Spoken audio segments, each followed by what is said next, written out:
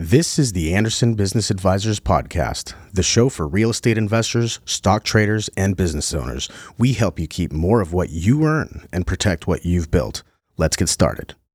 Hey guys, this is Toby Mathis with the Anderson Business Advisors Podcast. Today we have on Jonathan Evans, an attorney who's going to be enlightening us on the burning question of, are LLCs dead, or is there reason to believe that there's still hope that they might still make it? So, Jonathan, welcome, and thanks for joining us. Yeah, thanks for having me, Toby. And why don't you just start off just a little bit about yourself, how long you've been practicing, what do you do, what's your area? You don't have to tell us how long, but just give us a little background on who Jonathan is. Yeah, so I come from a family that is not made up of lawyers. I'm kind of forging that path, I guess you could say. Most of my family is made up of medical professionals, so I'm a little bit of a black sheep in that sense. But I grew up around lawyers. I had a bunch of friends whose dads were lawyers, whose moms were lawyers, and I noticed that the ones who seemed the happiest were the ones who were practicing in estate planning and business structuring and tax planning. And so I decided to follow those paths. I went to law school, focused on those types of topics, and found that I really enjoyed it. So I took all of the tax law classes I could take, took all of the estate planning classes I could take. And then after law school, I found that there's this nice little niche practice area called asset protection that basically weaves them all together. So I found Anderson, and I've been loving it ever since. So when you're at the dinner table with your family and all the medical professionals are there, do they get nervous around you? Like, you're not going to go like try to represent any of our patients, are you, John? Like, you're not going to do that, are you? So initially, there was a little bit of that, but then when they saw that I was more on the transactional side and that I was actually kind of a useful source of free legal advice to keep them out of trouble, they've warmed up a lot more to the idea. Then all of a sudden they're like, hey, we got somebody on the inside here to tell us, again, please don't represent any of our patients against us, but can you tell me how not to get in trouble to make sure? Yeah, exactly. Interesting holidays probably at your house. All right, so today we're going to be talking about LLCs and this idea of whether they're alive or dead. Seems like everybody and their mother has an opinion on LLCs, and I wanted to get somebody who deals with this stuff day in and day out. I'm interested in your opinion, so let's break it down. Take off. Are LLCs dead? So my thought was we could look at reasons why they are and why they aren't, and then kind of let people decide from there. So I'll start off with why they might be dead, kind of the problem areas that I'll often run into with LLCs, or that people will have kind of a perception that maybe they're not a great path to take. One of the first ones that pops up are expenses. In particular, there are certain jurisdictions that, for whatever reason, just really hammer LLCs. And a common one that we run into is California. There's this tax. They call it a tax. It's technically more like a business privilege fee for the opportunity to operate in California.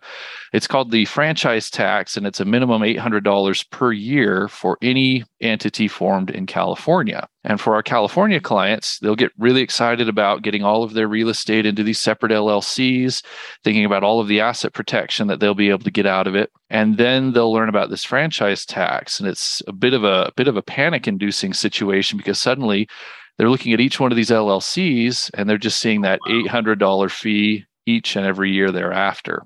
What other states have big fees, if you know off the top of your head? So Massachusetts is another one. It's not a franchise tax. It's actually their renewal is pretty expensive. It's about $500 per year. So Massachusetts can be a bit of a sticker shock inducing state as well. So they just figured out, like, hey, these LLCs are popular. People use them for asset protection, for real estate, and we're just going to add fees to them ad nauseum so we can just see how long until they quit setting them up in our state. Yeah, it seems to be, because then you'll look at other states like Utah, where the renewal is more like $20, and they don't seem to have any problem cranking them out in a really timely fashion. So there seems to be some ulterior motive there for monetizing these things at the state level. Do you mean an agency profiteering off its people? That can't be. Now, is California? You said the minimum of 800. Does it have a cap? Does it go anywhere? Like what's the most you could be getting hit with here? So most real estate investors are going to be hit at that $800 level, but depending on the level of income that an entity in California is generating, I believe it can double up to 1,600. Yeah, no, it could go. There's a surcharge tax on the sales inside of LLCs. I've seen it. I think it was 11,000, 12,000 bucks. Oh, wow. Yeah, it's like if you're a property flipper, you're gonna be kind of mad at somebody if you're doing it all through an LLC because you might step on it. Those folks. That's where you talk to a good accountant. So it might be dead in some jurisdictions. You're dead to me. You're costing me too much. Maybe a little bit of that, right? What else? What other reasons are these LLCs starting to lose a little disfavor to where some people might think it's time to stick a fork in them? So one issue that we'll often see comes down to the way that LLCs actually work. They're owned by members who have membership interest, not by shareholders who have stock. And there are some special tax breaks built into the code, the Internal Revenue Code, that can actually reward entities that have stock, things like the 1202 exclusion and the 1244 stock loss rule. And if those are applicable to you or attractive to you and you set up with an LLC, even if you elect to be taxed as a corporation, that doesn't change the fact that there's no stock in this LLC, so you won't be able to take advantage of those. All right. So 1202 is what, and 1244 is what? 1202 was the first one to get passed by Congress, and it was basically designed to attract investors to domestic startups. The idea is that you can put a bunch of money into this corporation, and if the corporation really takes off and now your stock's worth a ton more than you originally paid for it, you actually get to exclude up to $10 million worth of that gain as long as everything was structured properly to begin with. So that can be huge. It's basically a $2 million tax break on that $10 million that you get to exclude if you figure in that it will be taxed at capital gains rates otherwise. So basically, it's hey, if I set up, what is this? I think it's qualified small business stock. Right, exactly. Then I meet their criteria. I don't have to pay tax when I sell. So if you're setting up a business that you're going to sell, maybe this is something you want to pay particular attention to. Right, exactly. It doesn't work for LLCs though, right? Right, exactly. Ooh. The 1244, similarly, is just for entities that have stock. So it's not going to work for an LLC, but it's kind of like the bookend to 1202. It was passed a little bit later when Congress realized that a lot of these startups are actually going to end up foundering and losing money rather than being those tech unicorns that just take off. So to keep incentivizing people to put money into these startups, they came up with another one that actually, I guess you could say, rewards failure. So if you end up with stock in a C Corp that ends up being worthless because it just never got off the ground, you can get a tax break for that, up to $50,000 of an ordinary loss or $100,000 on a joint return. And then you get to claim that against any of your other income. So it could be wages, dividends, interest, 1099 even. So you don't have to worry about that $3,000 net capital loss limitation that you'd otherwise have to worry about with a capital loss.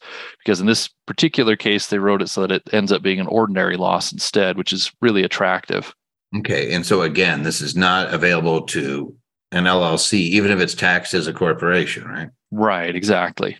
Wow, that could be painful for somebody who doesn't know any better. Right. And 1244 is fun. Typically, by itself, it's not a big enough benefit to get you to set up a C Corp just for that purpose. But if you're setting one up for another reason, like trying to qualify for 1202, you're typically going to make sure that you also qualify for 1244 just in case. All right. What other reasons are there why somebody might say, let's just do away with these LLCs in my world? You're dead to me. Sure. So the next one actually comes to us from some case law that came out of Florida's Supreme Court back in 2010, and it really sent some shockwaves around the country, especially for those of us who practice in asset protection. It's called the Olmstead case. It's Olmstead v. the Federal Trade Commission, or FTC for short, of course. And basically what it held was that a single member LLC in Florida does not get the charging order protection that everybody thought it did. Originally, people were setting up Florida LLCs with just a single owner, putting in their properties, getting them all protected, because based on the statutes, based on everyone's understanding, it should be protected. Creditors shouldn't be able to just take the LLC or assets out of the LLC. They should be stopped by that charging order protection. What happened in Olmstead, though, is the Florida Supreme Court basically flipped it on its head and said, no, creditors can get in here. They can seize the membership interest of the LLC itself. And so it completely opened up single member LLCs in Florida. There was even a time where people weren't sure if this would also apply to multi-member LLCs, but then there was this thing called the Olmstead patch that came around and basically assured people that multi-member LLCs still get those strong protections, but single member LLCs are still left out in the cold, you could say. And I think the reason in the Olmstead case was they said it wasn't an exclusive remedy to do the charging order. And what's a charging order so people understand what it is? So a charging order, as strange as it sounds, is the one tool that you want your creditor to have compared to anything else. You don't want a creditor to be able to just come in and take the LLC from you or take assets out of the LLC. You want them to have this charging order, which is basically where they get the authority to take distributions that the LLC is making to its members. Now, if they only get that authority and nothing else, the members are still sitting pretty because the creditor doesn't have the ability to force distributions to happen. The members still have that management control that we would want them to have, so they can just sit tight and play a waiting game with that creditor. Mm-hmm. It's like a lien against the asset or a lien against the company. I can't force anything, but if you distribute money, I can receive it. And so in the Olmstead case, if I recall correctly, it didn't say, hey, this is the sole and exclusive remedy. They just said this is a remedy, maybe even used the word sole, but it didn't say exclusive. So the court said, aha, we're going to find a way to not uphold this thing. And, I think there was fraud involved in that one. So they probably were trying to look for a window to jump through and find the liability. But yeah, it sent like seismic shock throughout the asset protection industry because everybody was loving these LLCs, and all of a sudden it's like, boop. But now a corporation doesn't really provide you any of that protection either, does it? Right.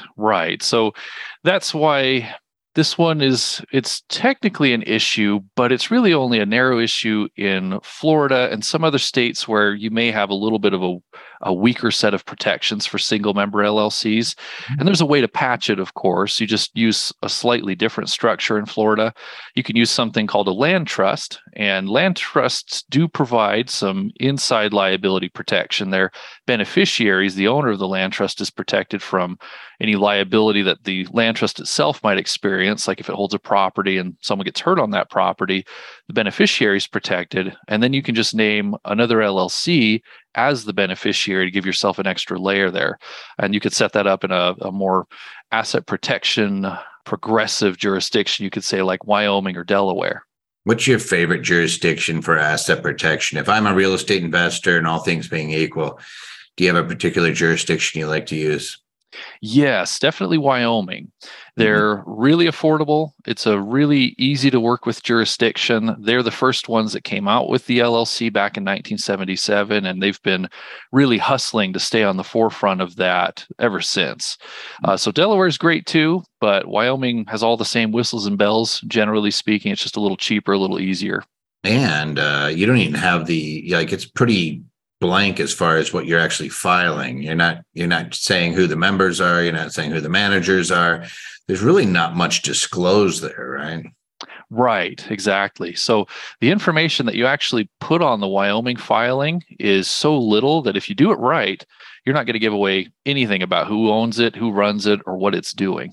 All right. So what other reasons would lead someone to believe that the LLC should be left out and back in a trash heap? What else is out there that would lead us to believe that LLCs are dead?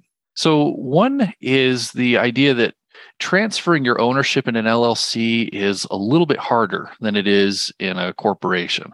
Like if you think about the big publicly traded corporations out there, there's that open market. There's always somebody looking to buy and sell shares in those big corporations. You don't really have that with LLCs, generally speaking.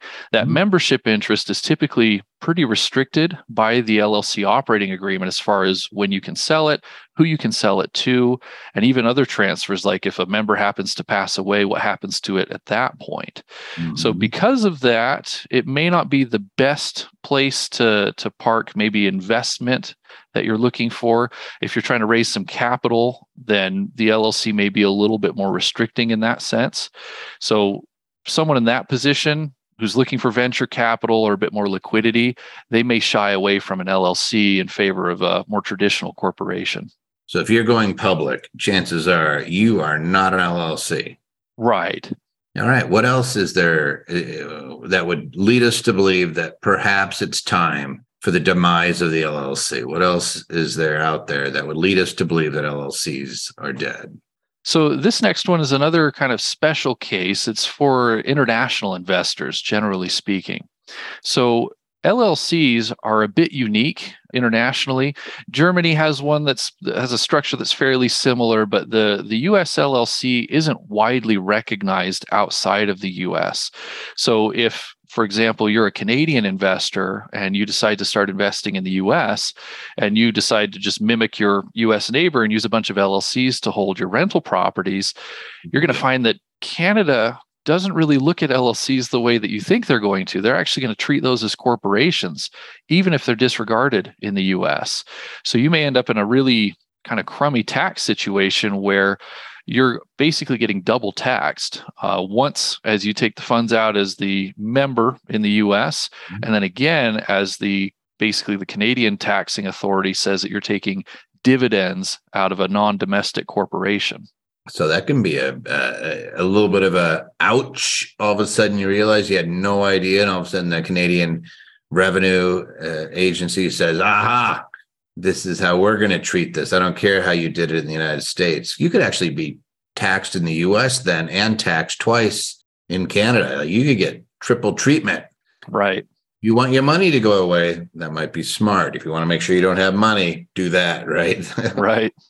What about like self-employment tax and things like that? Is there ever a situation where you say, man, LLCs are dead because of the way practitioners use them or perhaps misuse them?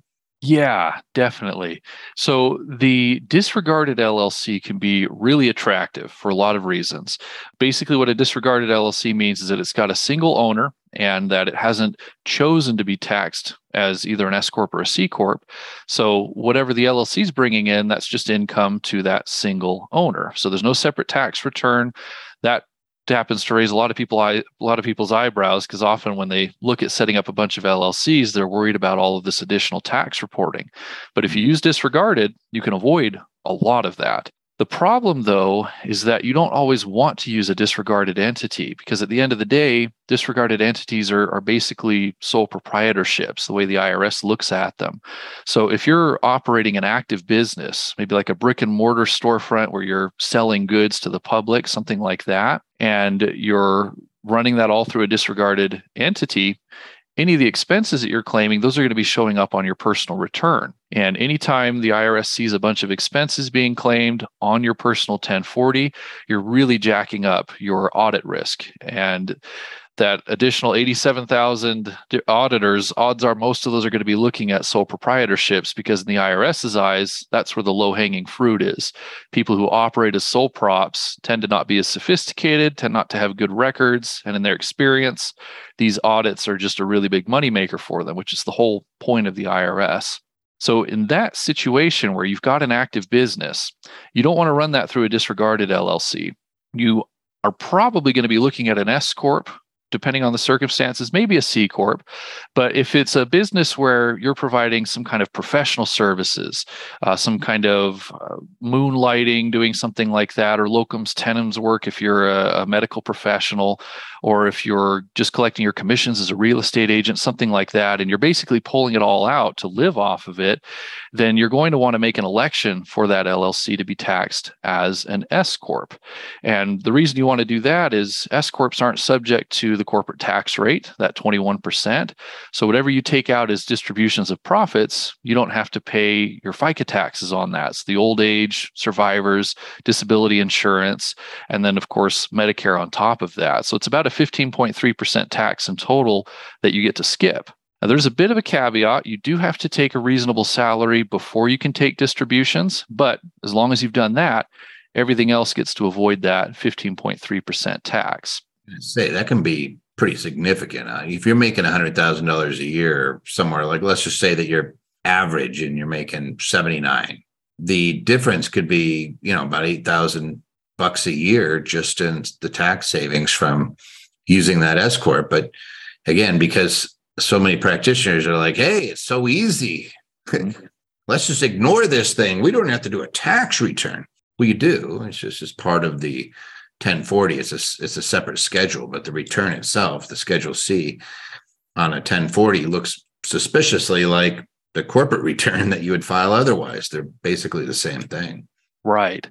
And then the nice little cherry on top of all of that, besides the tax savings and that efficiency that you're getting from that S election, S corps and LLCs taxed as S corps are not subject to audits like anywhere near the way that sole proprietors are. So that audit risk is almost gone when you make that election. Yeah, I think it was 0.1 for right. corps, and we were still looking over 1.5%-ish on the sole proprietor. But the crazy thing on sole proprietorships is, they lose their audits. I think it was 95% of the time. The last time the data was published, I think it was Table 17B of the publication 55, where they put out all the data every year, and they would always break down, by schedule. They don't do that anymore, but I think it was last year they did it.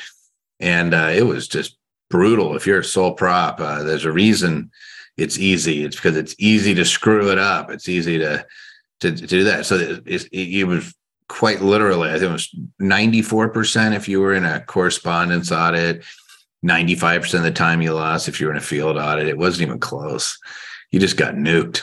Right. And that basically has conditioned the IRS to look at sole props as a really, really money-making proposition for them. Of course, because it's so easy. I don't know what business and personal is. I made it so easy to commingle them. It's and if you don't know, they don't know. And if they don't know, it's not deductible. That's easy. The answer is no. If nobody knows, the answer is no. Hey, so we've beat the heck out of LLCs now. So now I'm just going to go cry because I have LLCs. Should I do that, or is there some redeeming hope out there for LLCs that make them an attractive vehicle? Or yes, we should just take a hatchet to them all? Yes, there definitely is hope. A lot of these downsides that we've been going over are fairly narrow, and there's a lot of different fixes for them. But rather than just going through and rehashing them all, let's look at some that are just kind of absolutely positive, absolute reasons why you should continue to look at LLCs as a really viable option for asset protection and business planning. So the first one that I want to highlight is just in the name LLC itself, limited liability company. Those first two words are beautiful in my ears. The idea that you're limiting your liability, you're basically distinguishing yourself, legally speaking, from your business. So you and your business are not one and the same for legal purposes anymore. And while this concept has been around long enough that it's not quite as exciting as it once was, if you think about the history of business entities and how we got up to this point, it's still pretty remarkable. The idea that you can create this little compartment, put a business in it, and then that compartment and that business are totally separate from you, legally speaking. So if you get into some hot water, the business is protected from that. And if the business gets into hot water, you personally are protected from that. So this is still huge, and it's absolutely useful for real estate investors and really any other kind of investor that has some assets they've amassed and want to keep those out of lawyers' pockets and away from the plaintiffs out there. So it gives you lots of limited liability protections, both inside and outside. I think you make a good case, but in case it wasn't clear enough, hey, if I have a cup of coffee, I want to protect myself from the coffee, right? I don't want it all over me. I don't want to be holding it in my hand. If it's hot, it'll burn me. But also, I want to protect this cup of coffee from me. What if I throw things around? What if I get into an accident? What if I do something? I don't want them to come take my coffee, right? I don't want them to get inside this vehicle. And that's what that liability protection, it works both ways. It has inside and outside liability. They're a fantastic tool. So I guess we're not going to throw them away just yet. What other reasons do we have for keeping these LLCs around and not just throwing them into the dung heap of history? Sure. So if you compare them to the other types of entities out there, LLCs are really flexible. Even in just their day-to-day operations, the LLC can actually be run by its members. With corporations and other older structures, you often have the directors or the board of directors who are in charge of the day-to-day operations. And the shareholders still have some degree of control. They get to appoint the directors, of course, and make major decisions here and there. But as far as day-to-day operations go, that's typically your directors in a corporation. So that's a whole nother layer of complexity that you have to navigate if you're just starting a new business or using it to hold something fairly straightforward like a single rental property. Mm-hmm. With an LLC, though, the member can do the day-to-day operations. There's no need for that director level of management. On the flip side, though, the LLC can have that same type of director level of management. They're just known as managers. So the beautiful thing about the LLC is you get the choice. Depending on your situation, whatever you think is best, whatever's going to give you the least headache and get out of your way and let you operate the business and be successful, you can pick and choose. And that's something that I really like about the LLC. Yeah. So like a corporation, the easiest way that I've always remembered it is you have your shareholders, your directors, and the directors vote on these officers and the officers do the day-to-day. In an LLC, you just have members and you have managers, and you could actually be member managed. Like you could just do away with that whole other level. So you have one level to make it super simple, or you could have two, but technically you could even have three. You could say, hey, then we'll create an executive class. We can even call them presidents and secretaries and treasurers if we feel like it, but I don't have to. I get a reprieve. Right. So they're actually really nice to you. If you don't want to be too complex, you can be pretty loose with an LLC. Is that fair? Yeah, that's a great way to put it. So you say flexible, you say there's lots of flexibility. I agree 100%. I think that they're also like a Swiss Army knife. You can make them look whatever way they need to look for whatever purpose you have. Are there any other benefits? Are there any other reasons why there might be a redeeming grace for these LLCs? Yeah. So this is another version of flexibility, but it's on the tax side of things. So if flexibility in day-to-day operations isn't quite doing it for you, then flexibility in tax treatment typically gets people's attention. So we already talked about how LLCs can be disregarded and how that's a pretty unique situation for business entities out there. That's default for an LLC with a single member. They have another default, which is partnership tax treatment. So it functions just like a limited partnership in that sense. You can have multiple members in there. They split it along those partnership lines as far as ownership, profits, and losses allocations go. But that's not the only thing the LLC can do. Either a partnership LLC or a disregarded LLC can actually elect to be a C Corp or an S Corp. People call this check the box because there's a form, the 8832, where you can actually tell the IRS, hey, normally this is a single member LLC, it would be disregarded, but we're going to go with S Corp or we're going to go with C Corp instead. And so the vast majority of the benefits that you get out of being a C Corp or an S Corp for tax purposes are also available to LLCs. And LLCs can actually swap that treatment as they go along. So even if you pick one up front, you actually have some degree of flexibility to swap down the road if circumstances change. Yeah. So the LLC, the IRS kind of does this. What are you here? You tell me, you just kind of cover their eyes. They don't know what an LLC is. They're like, you just tell me what it is. And so you could say like, hey, I'm a corporation. I'm a C Corp. And they're like, okay, you're a C Corp. So you could kind of, the IRS, there's no place in the code. I don't think there's a single place in the Internal Revenue Code where it says LLC as from a tax standpoint. Like, yes, there's code provisions that are relevant to LLCs and they'll say the name every now and again, but there's nothing that says LLC taxation. There's no tax form that's an LLC tax form. It relies on you to say, I am a, and if you don't say anything, then they're going to say how many owners. And you say single, they're going to say, well, then you're nothing.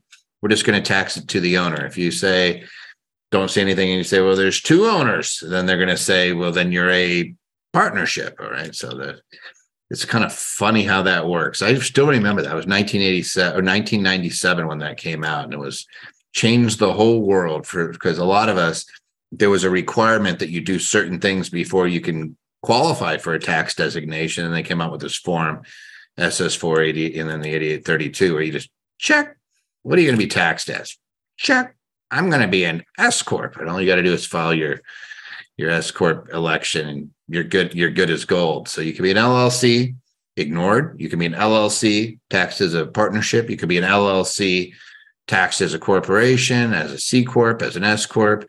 You could be an LLC that flows into a trust, is taxed as a trust. It could be an LLC that's taxed as a nonprofit, as a 501c3, if it's owned by a 501c3 and it's disregarded. It's this crazy world of flexibility. Like you said, they are so versatile. What other reasons do we like these LLCs, or should we throw them out with the bathwater? Right. I think that's the phrase. Yeah, throw the LLC out with the bathwater. So the next one it's another form of flexibility. This one is being able to create a special allocation of profits and losses. So normally with most other business entities out there, your ownership percentage is what determines your share of the profits and the losses. So if you've got two people in a corporation, they each have 50% of the shares, they're each getting 50% of the profits and losses. It's just how it works. With LLCs, you actually can choose to modify that a little bit. You have to be careful. It does have to be an LLC that's taxed as a partnership, of course. But if you've got one member who contributes a bunch of money in startup, you can actually grant that member a larger share of the profits without having to alter the actual ownership split. So it's still a 50-50 LLC, but you can give that initial contributor 75% of the profits. Now, it does need to be fairly limited. It does have to have a substantial economic effect, which is the way that the IRS requires it to be. And that basically means you can't just move it around purely for tax purposes, like you give all the losses to the partner that has the highest tax bracket or something like that. If it's purely for playing around with the tax result, then the IRS will get in there and disallow it. But as long as you've got some legitimate reason, like somebody contributed more in the front and you're trying to make them whole for that, then you're good to go. And you actually have that flexibility to change how these things are split. Fantastic. So again, boy, it sounds like we're making a case not to kill these things off just yet. That would be a good one. Depending on your situation, maybe I'm going to allocate more of the losses to the guy that needs the loss. Maybe you're getting into and you're negotiating, saying, hey, I know we're going to be buying this property and I'm a real estate investor and I need more of that loss. So I want to negotiate a non-pro rata share of that certain activity to enable us to actually enter into a transaction that works for both parties. Wow, that would be pretty cool. All right. Any other things that we need to consider? Are there any other redeemable qualities of these things called LLCs? Yeah, the last one I want to talk about is just the fact that they're recognized in all 50 states.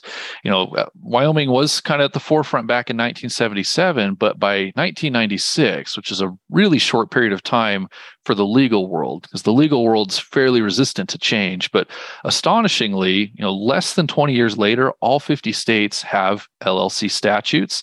And then that very next year, like you mentioned, check the box goes into effect because the IRS saw the writing on the wall and realized that there was this whole new entity out there. It was really catching on, and they didn't want to come up with a whole separate tax regime for it. So they just said, here, tell us what you are, like you said. So the fact that it caught on like wildfire and has stuck around and is very consistent across all of these different jurisdictions, generally speaking, means that it is a really good vehicle to be using for your asset protection structuring. There are a few narrow cases where LLCs may not be great in certain places and certain jurisdictions, like those single member LLCs in Florida, but there's still so many other types of LLCs out there that you can leverage, like these Wyoming LLCs we've been talking about, to fill those gaps as they arise. And it's amazing that something that came out of Wyoming got like that. No offense to our friends from Wyoming, but like of all the places for a great innovative business tool to come out of, I would just be like, wow, that thing just absolutely went. So it makes us rethink of our friends. We have an office in Cheyenne, so we love Wyoming, but it's still amazing that something came out of there, because you'd always think of New York or Delaware, maybe some innovation, maybe from California, but you'd never say, if there's one place where there's going to be amazing legal innovation that's going to change the landscape of the United States forever, I don't think I would have picked Wyoming. But I'm glad that they did it. Yeah, for sure. So I guess the guillotine is raised up. We were about to stick the LLC's neck on the line, and maybe we're not going to do it. I don't think they're dead. I don't think we're ready to stick a fork in them yet. You certainly helped, sir. Thank you so much, Jonathan, for coming in and dealing with the shenanigans that is this idea of our LLC's dead. I would say, though, from listening to you, if you are a traditional business, you may really want to think, if you're an active business, you may want to think long and hard before you go down that path of an LLC, because it might be that you're just infinitely better, depending on your circumstances, being a traditional corporation, probably an S Corp. And if you are going to be an LLC, maybe a real estate agent, consultant, engineer, attorney, whatever it might be, and you're making your living off of it, maybe it's an LLC taxed as an S Corp. Maybe that's the appropriate route to go. Maybe not just do these ignored LLCs, the disregarded LLCs if you're an active business. Maybe really think long and hard on that, although I'm sure the IRS would absolutely be ecstatic if everybody just said, if they were an active business, go ahead and be a disregarded LLC. It sounds like they're eating everybody that does that, and they probably would appreciate it if they had some more victims. Any closing comments, thoughts, or anything else you want to add? Yeah, just like you said, there are some drawbacks here and there, and your mileage may vary depending on what you're trying to do with this business entity, but overall, the LLC is still the premier business vehicle for most purposes out there. So it's certainly worth looking at if you're looking at getting structured for asset protection or starting up a business. You just want to be careful and work with some professionals who can guide you on the right path so that you don't make any missteps with them. Well, thinking of professionals that could help them on their path, how does somebody get a hold of you? So you guys can reach out to us through the website, AndersonAdvisors.com. We've got a wealth of information on there, a lot of different ways to get in touch with us and learn more about what we're talking about here today, and a lot of other similar topics that also apply to different real estate investors, people who invest in the stock market, people who are looking for more tax savings, more tax planning opportunities. We've tried to create a one-stop shop where we've got attorneys and CPAs working hand in hand to make sure that our clients are not only protected from lawyers and snoops, but that they're also not getting taken advantage of too much by Uncle Sam. Yeah, we don't like that uncle doing bad things to us. We want to keep him at bay. You just stay over there, Uncle. So just like you at your Thanksgiving, where there's all the medical professionals in your family are like, Jonathan, you could just sit over there on the end, or maybe sit in the kiddie table. We can do that to our Uncle Sam and put them in the corner too, right? Right. That's just mean. I'm sure that they let you sit at the big boy table too. It was certainly enlightening and a lot of fun. If somebody wants to get a hold of you personally, I would just say it's Jay Evans at Anderson Advisors. Is that the right one? So that'll go to Joel over in tax. Mine is Jonathan Evans at AndersonAdvisors.com. I got to spell it all out. Yep, JONATHONEVANS at AndersonAdvisors.com. We might put that in the show notes, so somebody, if they want to touch base, because again, everybody's different, and sometimes they're listening to this, they might say, you know what, I really like the way Jonathan talks and that he's thoughtful, and I'd really like to reach out to him. And I would invite people to do that, because you did a great job today explaining this thing. No, LLCs aren't dead. No, we're not going to throw them out and put them in the dung heap of history. We're going to continue to use them as appropriate. As Jonathan said, it's not always black and white, but there's little nuances, and sometimes they're great at things, and sometimes there's stuff you want to avoid. And I just want to say thanks again, Jonathan, for enlightening us and bringing your knowledge to the table. Yeah, and thanks again for having me, Toby. It was fun. You got it. Thank you, sir. Thank you for listening to today's podcast. Show notes for links to everything mentioned in this episode can be found on our website at andersonadvisors.com/podcast. Be sure you subscribe to our podcast, and if you are already a subscriber, please provide us a review of what you thought of this episode.